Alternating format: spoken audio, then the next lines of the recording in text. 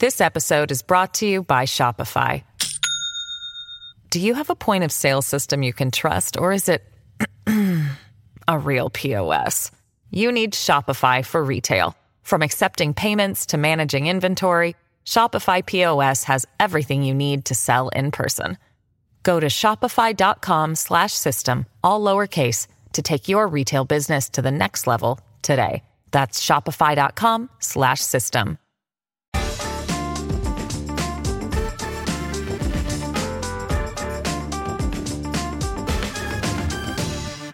As GB News launched, Andrew Neil, its then chairman and flagship presenter, said the channel would empower those who feel their stories, their opinions, their concerns have been ignored or diminished, and that it would be an alternative to the media establishment dominated by a metropolitan mindset.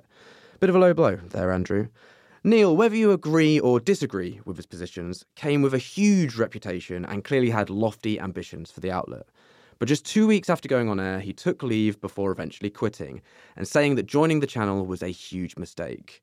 So it's fair to say things didn't get off to a good start, and it was easy to take the piss out of it, and it still often is.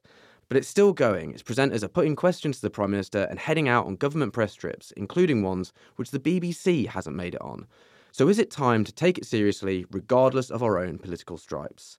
Here to discuss this with me is Will Turville, Associate Editor of Press Gazette and a media correspondent for The New Statesman. Hi, Will. Hello. Will, after Neil quit, he said, "I think GB News is still haunted by the shambles of the launch and that will take a long while to overcome." Has it? I would actually say I think it has overcome the shambles of the launch. Like it or not, it's still around. It's been around 2 years. It's established itself in the UK media. It's got an audience. It seems to be growing from everything we've seen. So yeah, I think as you say, I mean the departure of Andrew Neil was a big blow to people who joined GB News. If you remember when around the time it was launching, people were saying it's going to be the Fox News of Britain, which, and a lot of people would say that it's lived up to that. But I think the involvement of Andrew Neil at that stage would have really, if you were a journalist at an established news organisation, you'd think, oh, do I want to join the Fox News of Britain? No. Do I want to join a channel that has Andrew Neil at the top of it, one of the best and most well-known journalists in the country? Yeah, I think I'd probably give that a go. So yeah, it was a massive blow losing him. And he said it would take a long time to recover. I kind of feel like it has in some ways. Was it always going to be hard with Andrew Neil, them saying they were an anti-establishment channel and then taking on a figure who had been so intrinsically tied to the BBC? It's quite hard to say, we're going to push against this establishment, and by doing that, we're going to take someone who has chaired The Spectator and been a massive figure at the BBC too. Was that always a bit of a strange signing there? Yeah, I guess so. In that sense, yeah. I guess there'd always be a feeling that Andrew Neil wasn't quite, he definitely was establishment in some ways, but he was always seen as kind of right of centre establishment. You know, he's a guy who's on the BBC, but he's also the chairman of The Spectator. And I think a lot of people would say that the BBC and The Spectator are very different organisations, but I can understand what you mean. Yeah, absolutely. When you're pushing against stuff, was him quitting almost it lit a bit of a paper there for them to go, well, he's quitting, we're going to prove all the naysayers wrong, and even him, he's a naysayer now, so we're going to prove all of that wrong. Did that kind of push it along a little bit? Oh, I'm sure, yeah. And I guess the thing is that the journalists that I'm talking about, the journalists who might have been on the fence about whether to join an organisation that was being built up as a Fox News, I think anyone who thought that and then was crestfallen to see Andrew Neil leave, they've probably all gone now as well. So you'd think maybe you'd think that it would be a bit like a Jose Mourinho type siege mentality is built up there or something. You could imagine that, couldn't you, where they're the underdog. They had Andrew Neil, so they were the underdog with a great figurehead, and then they lost him, and now they're an underdog with no particularly well-known figurehead. So yeah, you can see how that would spur them on, I think, yeah. Was our understanding of what they meant by being a Fox News maybe a little bit warped, that we thought that meant they would be this huge media entity in the way that Fox News is, but it was never going to have as big an audience as that because we're not in America and there's not as many people. But also, Fox News it's a real vehicle for political force and political change and making things happen, whether you like it or not. GB News can do that whether it's big or not. So was it maybe the way it was framed as the Fox News wasn't about it being this massive, successful media organisation. It was about it making change and disrupting in the way that Fox News can. Yeah. I mean, I think that's a good point. And I guess from their perspective, they for them, any comparison with Fox News, which divisive as it is very popular. So if they can make comparisons, if there are comparisons between them and Fox News, then they're doing a good job in the sense of attracting a large audience. So what's changed? Is it just the staff, or is it the tack of the channel? I think it's the staff. I was thinking about this on the walkover, actually. So at the beginning, when it launched, you had people who had come straight out of journalism school or university. In some cases, I think there was a quote in one of the New Statesman's articles on this around a year ago by Stuart McGurk. One of the things that stood out to me was that there was an anonymous senior member of staff quoted as saying that one of the junior members of staff he thought or she thought had never read a newspaper before. So you could imagine that at the beginning there would have been, they weren't. It was a bootstrap organisation, but 2 years on, like I say, you've got anyone who was disheartened by what it became has left, and the junior members of staff who started 2 years ago have now got 2 years of experience. They've either left, they've been booted out, or they've learnt. And so I think the main thing that's changed for them probably is they've really honed it. They started off when they probably weren't ready to start, when they weren't actually ready for launch, but they launched anyway. They learnt on the job, and after this amount of time, you'd think they would have improved. And I think clearly, technically, they have improved. Commercially, how is GB News doing? Yes, so currently we're not 100% sure, but they did release their company's house figures a couple of weeks ago, earlier this month. And so in the year to May 2022, they had revenues of 3.6 million and they made a loss of £31 million, which doesn't sound good. I think probably they would say, and, lots of business reporters who cover startups would say the £31 million loss. Yeah, fair enough. You'd think that they got some big, deep-pocketed investors who would have expected it to make a loss. What surprised me more actually was the £3.6 million of revenue. I think they might have expected a bit more than that. But like I say, that was the year to May 2022, so we're nearly a year on from that. I suspect they would have grown significantly. I think it's unlikely they are making a profit yet, but I would have thought they brought down their losses a little bit. And I was passed on a note that the chief executive sent out to staff at the end of February, I think it was, or earlier this month. And he said that they were moving into their third phase of development. So first phase was launch, second phase was building up a big loyal audience. And the third phase now is, to quote, financial sustainability and profit. Which suggests they're not there yet. Yeah, the channel seems to have, the attention around it has died down somewhat, and it feels to me more like a normal TV channel. It's functioning to an extent, but that's coincided with the output going a bit more wacky, to be polite. Would you say? Have you seen that crossover happen where it's gone? Yeah, the presentation has got more like what you'd expect from a traditional television channel, but what is on it is certainly not what you would be expecting. Yeah, I think in terms of the wackiness, I'm not sure, because I guess it's difficult to form a full view on that unless you watch it. And as luck would have it, one of my colleagues, Bron Maher of Press Gazette, spent yesterday watching GB News from start to finish. Okay. Which was for a Press Gazette first feature. person to ever do it. Possibly. No, I wouldn't have thought so. I would have thought there'll be people around the country who've got it on all the time. I kind of thought that maybe the wackiness you're talking about might just be a phenomenon on social media. He says that actually it's there's a lot of strange stuff going on there. Some of it you'd expect. Maybe if you watched maybe if you strapped yourself into a chair and watched Sky News for 14 hours, you'd come up with something similar. But so I just took a few notes of things that he mentioned.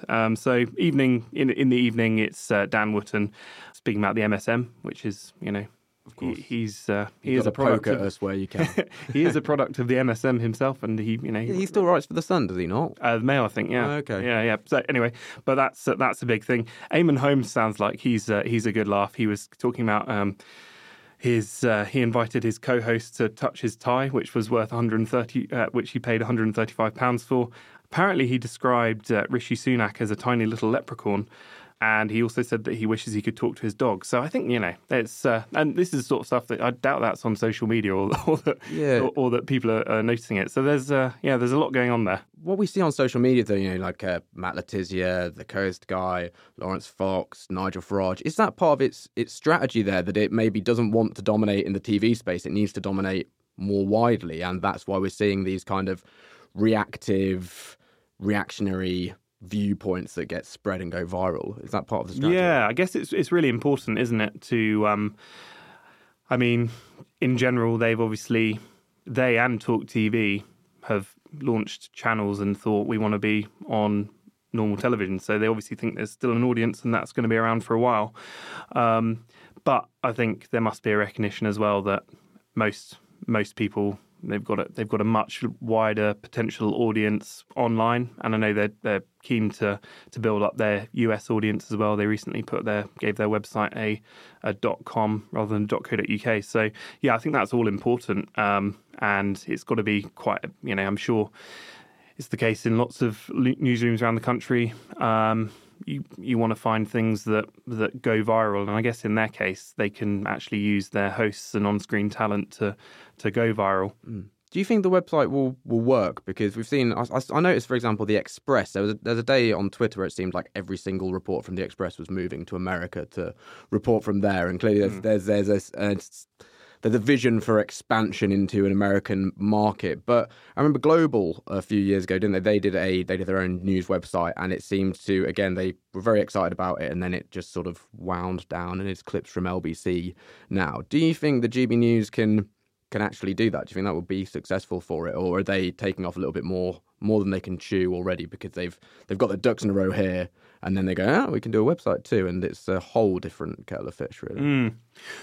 I guess success isn't guaranteed, but I think their idea of getting a US audience is interesting and could be a good strategy for them, at least in terms of getting lots of clicks and lots of people watching it, because, and this is a phenomenon that I've been watching quite closely for Press Gazette, but as you say, the Express just sent a load of people over to America. The Mirror and the Express and the Irish Star, oddly, have all recently launched in the US. The Sun's got a big operation there. The Mail's obviously got a big established operation there.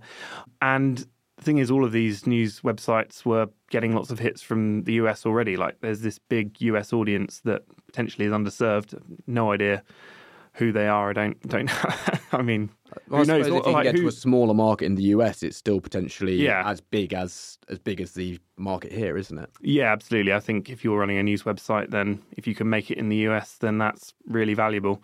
So yeah, I would have thought GB News would be looking at that and thinking, I don't know, maybe we won't set up a bureau there or anything at this stage. But why not just try and get lots of US clicks? We mentioned complaints. You mentioned the regulators there. What's the deal with complaints, though? Because Ofcom, for example, it's not particularly proactive, it wouldn't appear to me. It requires complaints to act. And is that why we're not really seeing very much happen in the way of stopping what's going on with GB News? Because I just see that there's a Twitter storm about it every few days, and then there's a Twitter storm about it every few days, and it doesn't really seem to stop this happening. So, what's going on there?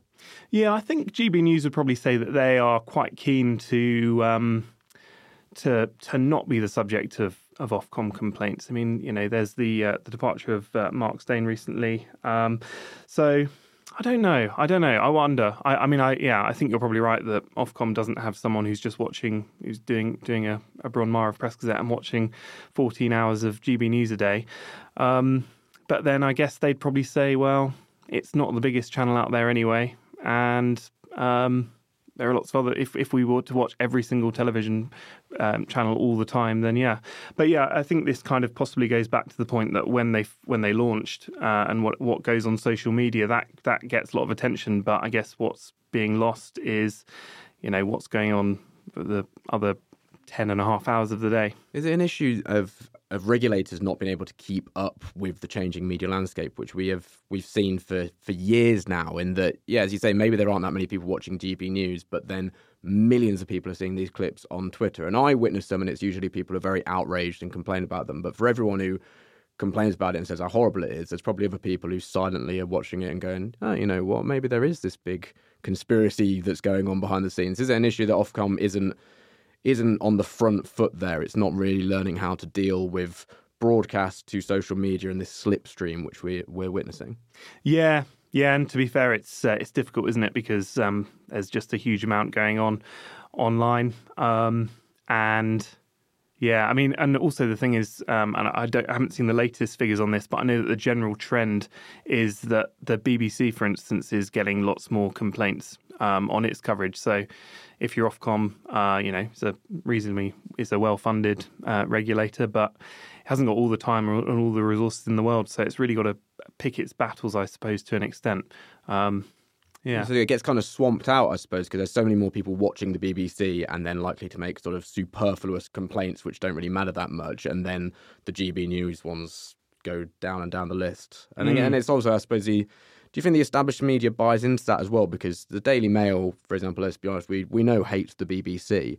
So they're going to make a big fuss about complaints against the BBC. And you'll see these online stories of how many complaints were made about a bit of BBC coverage. And you don't see that about GB News. Do you think that's a bit of the pack mentality between the media happening there, and the qualms they perhaps have with the BBC exacerbates it when there are complaints against them? Yeah, I'd say that BBC receives 1,000 complaints on something is probably a bigger story than GB News receives 1,000 complaints on something, because it's the BBC.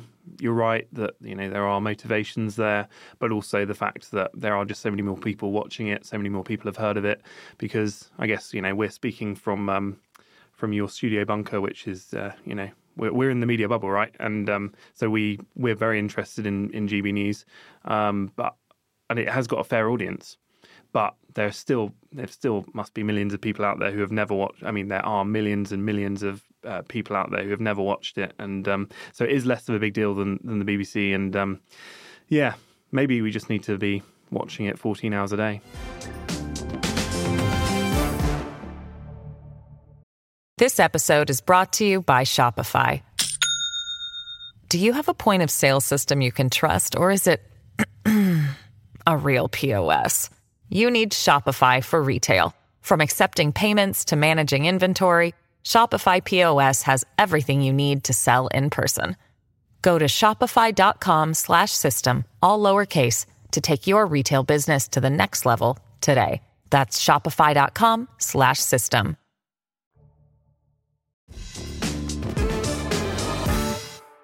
It's a bit like getting the right people for the job rather than the most talented people for the job, and that can maybe make it a bit more seamless. So, for example, I'd say Tom Harwood is not as good a broadcaster as Andrew Neil, let's say. I think that's probably a fairly objective thing to put there. But he clearly wants to do what GB News is doing as a project in a way that Andrew Neil just simply didn't. So have they lined that up correctly, that eventually it's them teething problems then going, well, we might as well have people who aren't as good at the job but are totally on board with the project, as opposed to getting these star signings who then can throw it into a bit of a mess? Yeah, I think absolutely. That's probably that's not just a media thing, is it? I think you get people who want to work for your company, and that's how startups succeed, by finding people who really buy into the vision. So yeah, that makes sense. And actually, alluding back to one of your points from earlier, but I guess if you're GB News and you're thinking we want to come across as this anti-establishment startup, then maybe even Tom Harwood is better, because then you've got viewers who are rooting for him, whereas Andrew Neil's this establishment figure who doesn't really need to be rooted for. But they then simultaneously again are going for the extreme end of the establishment, it would seem to me, by getting people like Jacob Rees-Mogg to replace Mark Stein. Does it feel like there's much? I don't know if you've just been speaking about their strategy there, but on the bigger names, does it feel like there's anything particularly cohesive there? Because people like Rees-Mogg and Lee Anderson feel a bit like, well, Talk TV has got Nadine Dorries, so why not? Why don't we get them? I don't know. I think probably there is a bit of a strategy there. I think they know who their audience are and who their audience are interested in, and Jacob Rees-Mogg probably ticks most of the boxes, as does Lee Anderson. Why do you think Jacob Rees-Mogg does, though? Because to me, he's quite clearly a very posh man, and this seems like a channel which is meant to be for the everyman. Why do you think he actually manages to fit into that Venn diagram? I don't know. Yeah, that's an interesting question that probably goes a bit deeper than our conversation. But I don't know. Is there something in the fact that he's a posh man, but he's also kind of seen as having quite controversial and anti-establishment-y views? Is there something in that? I don't know. I mean, I remember I've written a bit about. I'm not relating the two of them at all, but I remember I've written and investigated David Icke a few times in the past, and I think something that I think it was a Press Gazette commenter actually. A point that they made was the reason that David Icke does so well is because, in terms of he's such a successful conspiracy theorist, which I'm not suggesting that's that's what Jacob Rees-Mogg is at all. But part of the success of David Icke is that he's got these completely mad conspiracy theories. Whether he believes them or not, I don't know. But he's also a former BBC broadcaster. He's got quite a posh accent. He's a white man, so. That's kind of like he's not the sort of person you'd expect to have these wild views. The establishment turning on the establishment gives it a sort of veneer of respectability, maybe. Yeah, and like I say, I shouldn't really compare Jacob Rees-Mogg to David Icke, but maybe there's just something in the fact that with Jacob Rees-Mogg, he's a posh man who you'd expect to be establishment through and through, and yet he's got these views that probably align with a lot of GB News' audience. What have you thought of all these people who are just not really journalists or TV presenters being given really high-profile TV gigs? Does that just seem it always seems quite strange to me. Like Nadine Dorries just doesn't seem massively good. Yeah, well, I haven't watched too much of her stuff, to be honest. But I don't know. I guess it's an interesting time politically for that, because these are people who have been at the top of the government, and all of a sudden, not very long afterwards, they're available, and their views probably align with people who watch GB News and possibly people who watch Talk TV. Although I think probably I think there's less of a strong identity, at least in my mind, about who watches Talk TV. But yeah, I guess that's it. And then is it also related to this virality that we're talking about? If Tom Harwood says something controversial on GB News, it could go viral. But if Jacob Rees-Mogg does, or Jacob Rees-Mogg says something insightful about his time in government or about someone who's in power, then that's the sort of thing that's going to attract attention, and that's the sort of thing that is going to keep political journalists or people in the establishment watching it. And maybe that's not their target audience, but it's useful to have the media watching, because then the media is going to write about you and your audience is going to grow even more. So maybe that's it to an extent. Well, Nadine Dorries has been really good at breaking exclusives about herself, I've noticed. So maybe she got that exclusive interview with Boris Johnson. Yeah, oh, of course. Yeah. Interviewing her best mate was really the scoop of the year. Best mate or hero?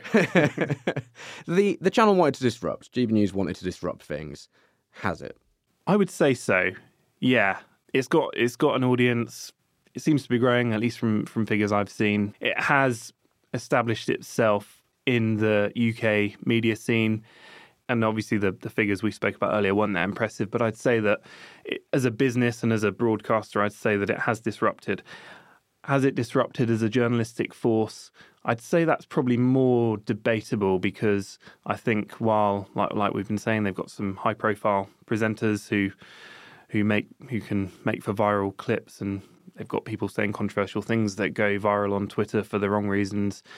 But yeah, so I'd say in those senses, I think they have disrupted. I think where they haven't disrupted so much is in the more pure journalism side of things. Like I'd say that Talk TV, while it's got a smaller audience and hasn't disrupted so much in that way, it's got Piers Morgan, and he's interviewed Donald Trump and Cristiano Ronaldo, and that's big news. And so journalistically, I'd say that Talk TV has actually has disrupted more, even though it might not necessarily, you wouldn't necessarily say that it's as much of a disruptor because it's part of News Corp. But so I'd say in that sense, GB News hasn't. But in the sense of grabbing the attention of a reasonable proportion of the population at different times, then yeah, I'd say it has disrupted, and in that sense, it's on the way to success. Zooming right out, where do you think TV News is going? So I think it kind of depends on some bigger factors. So the BBC, who wins the next election? What does that mean for the BBC? The licence fee, the future of the licence fee, because the BBC is obviously such a huge force in the UK broadcasting scene. So it really does. It kind of comes down to that. In terms of TV news channels, like BBC News, Sky News, and GB News and Talk TV. Those are the main four, I'd say. I think that's all up in the air, really. So the internal note that I mentioned earlier from the chief executive of GB News, he said that we want to establish ourselves as the number one, whatever that means exactly, but the number one news channel in the UK by 2028. And that sounds very bold because I know there's been a lot of ridicule about GB News' numbers, but actually it's been growing. And some of the figures that I've been shown, admittedly by people who are supportive of GB News, show that it has been making up ground on Sky News, beating it at prime time sometimes. A couple of times it's even overtaken the BBC News channel. And so if they can keep growing at that rate, then I think that GB News is heading in the right direction. We've got lots of uncertainty about the BBC, as I say, and in particular the BBC News channel, because that's being merged with Global News. So you're going to have one channel which is covering BBC, which is covering domestic news and world news. So what does that mean for UK news? Will that drive more people away from BBC News? And then there's a bit of uncertainty about the future of Sky News as well, because Comcast, the American company, bought Sky in 2018. At that point, it committed to keeping Sky News' budget as it was at that time. Don't know exactly what that is, but that commitment presumably runs out in 2028. So what does that mean for the future of Sky News? So there are lots of questions going on. Yeah. So that again, does Talk TV become a force? Does GB News keep growing? Those are the big questions in terms of TV news, I'd say.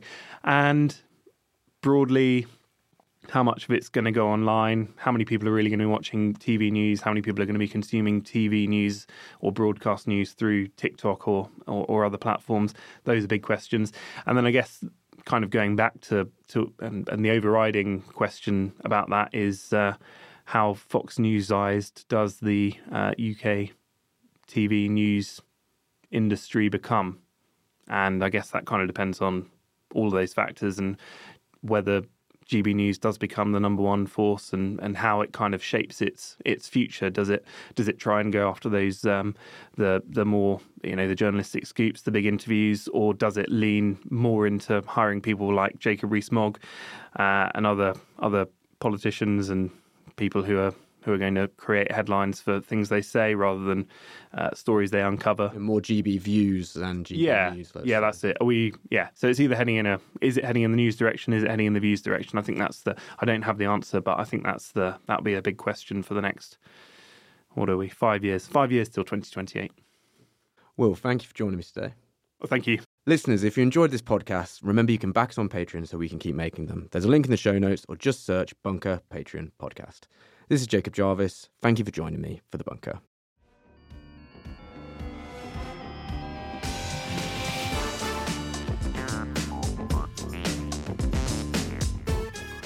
The Bunker Daily was written and presented by Jacob Jarvis. The producer was Kasia Tomaszewicz, with audio production by me, Jay Bailey. The group editor is Andrew Harrison, with music by Kenny Dickinson and artwork by James Parrott. The Bunker is a Podmasters production.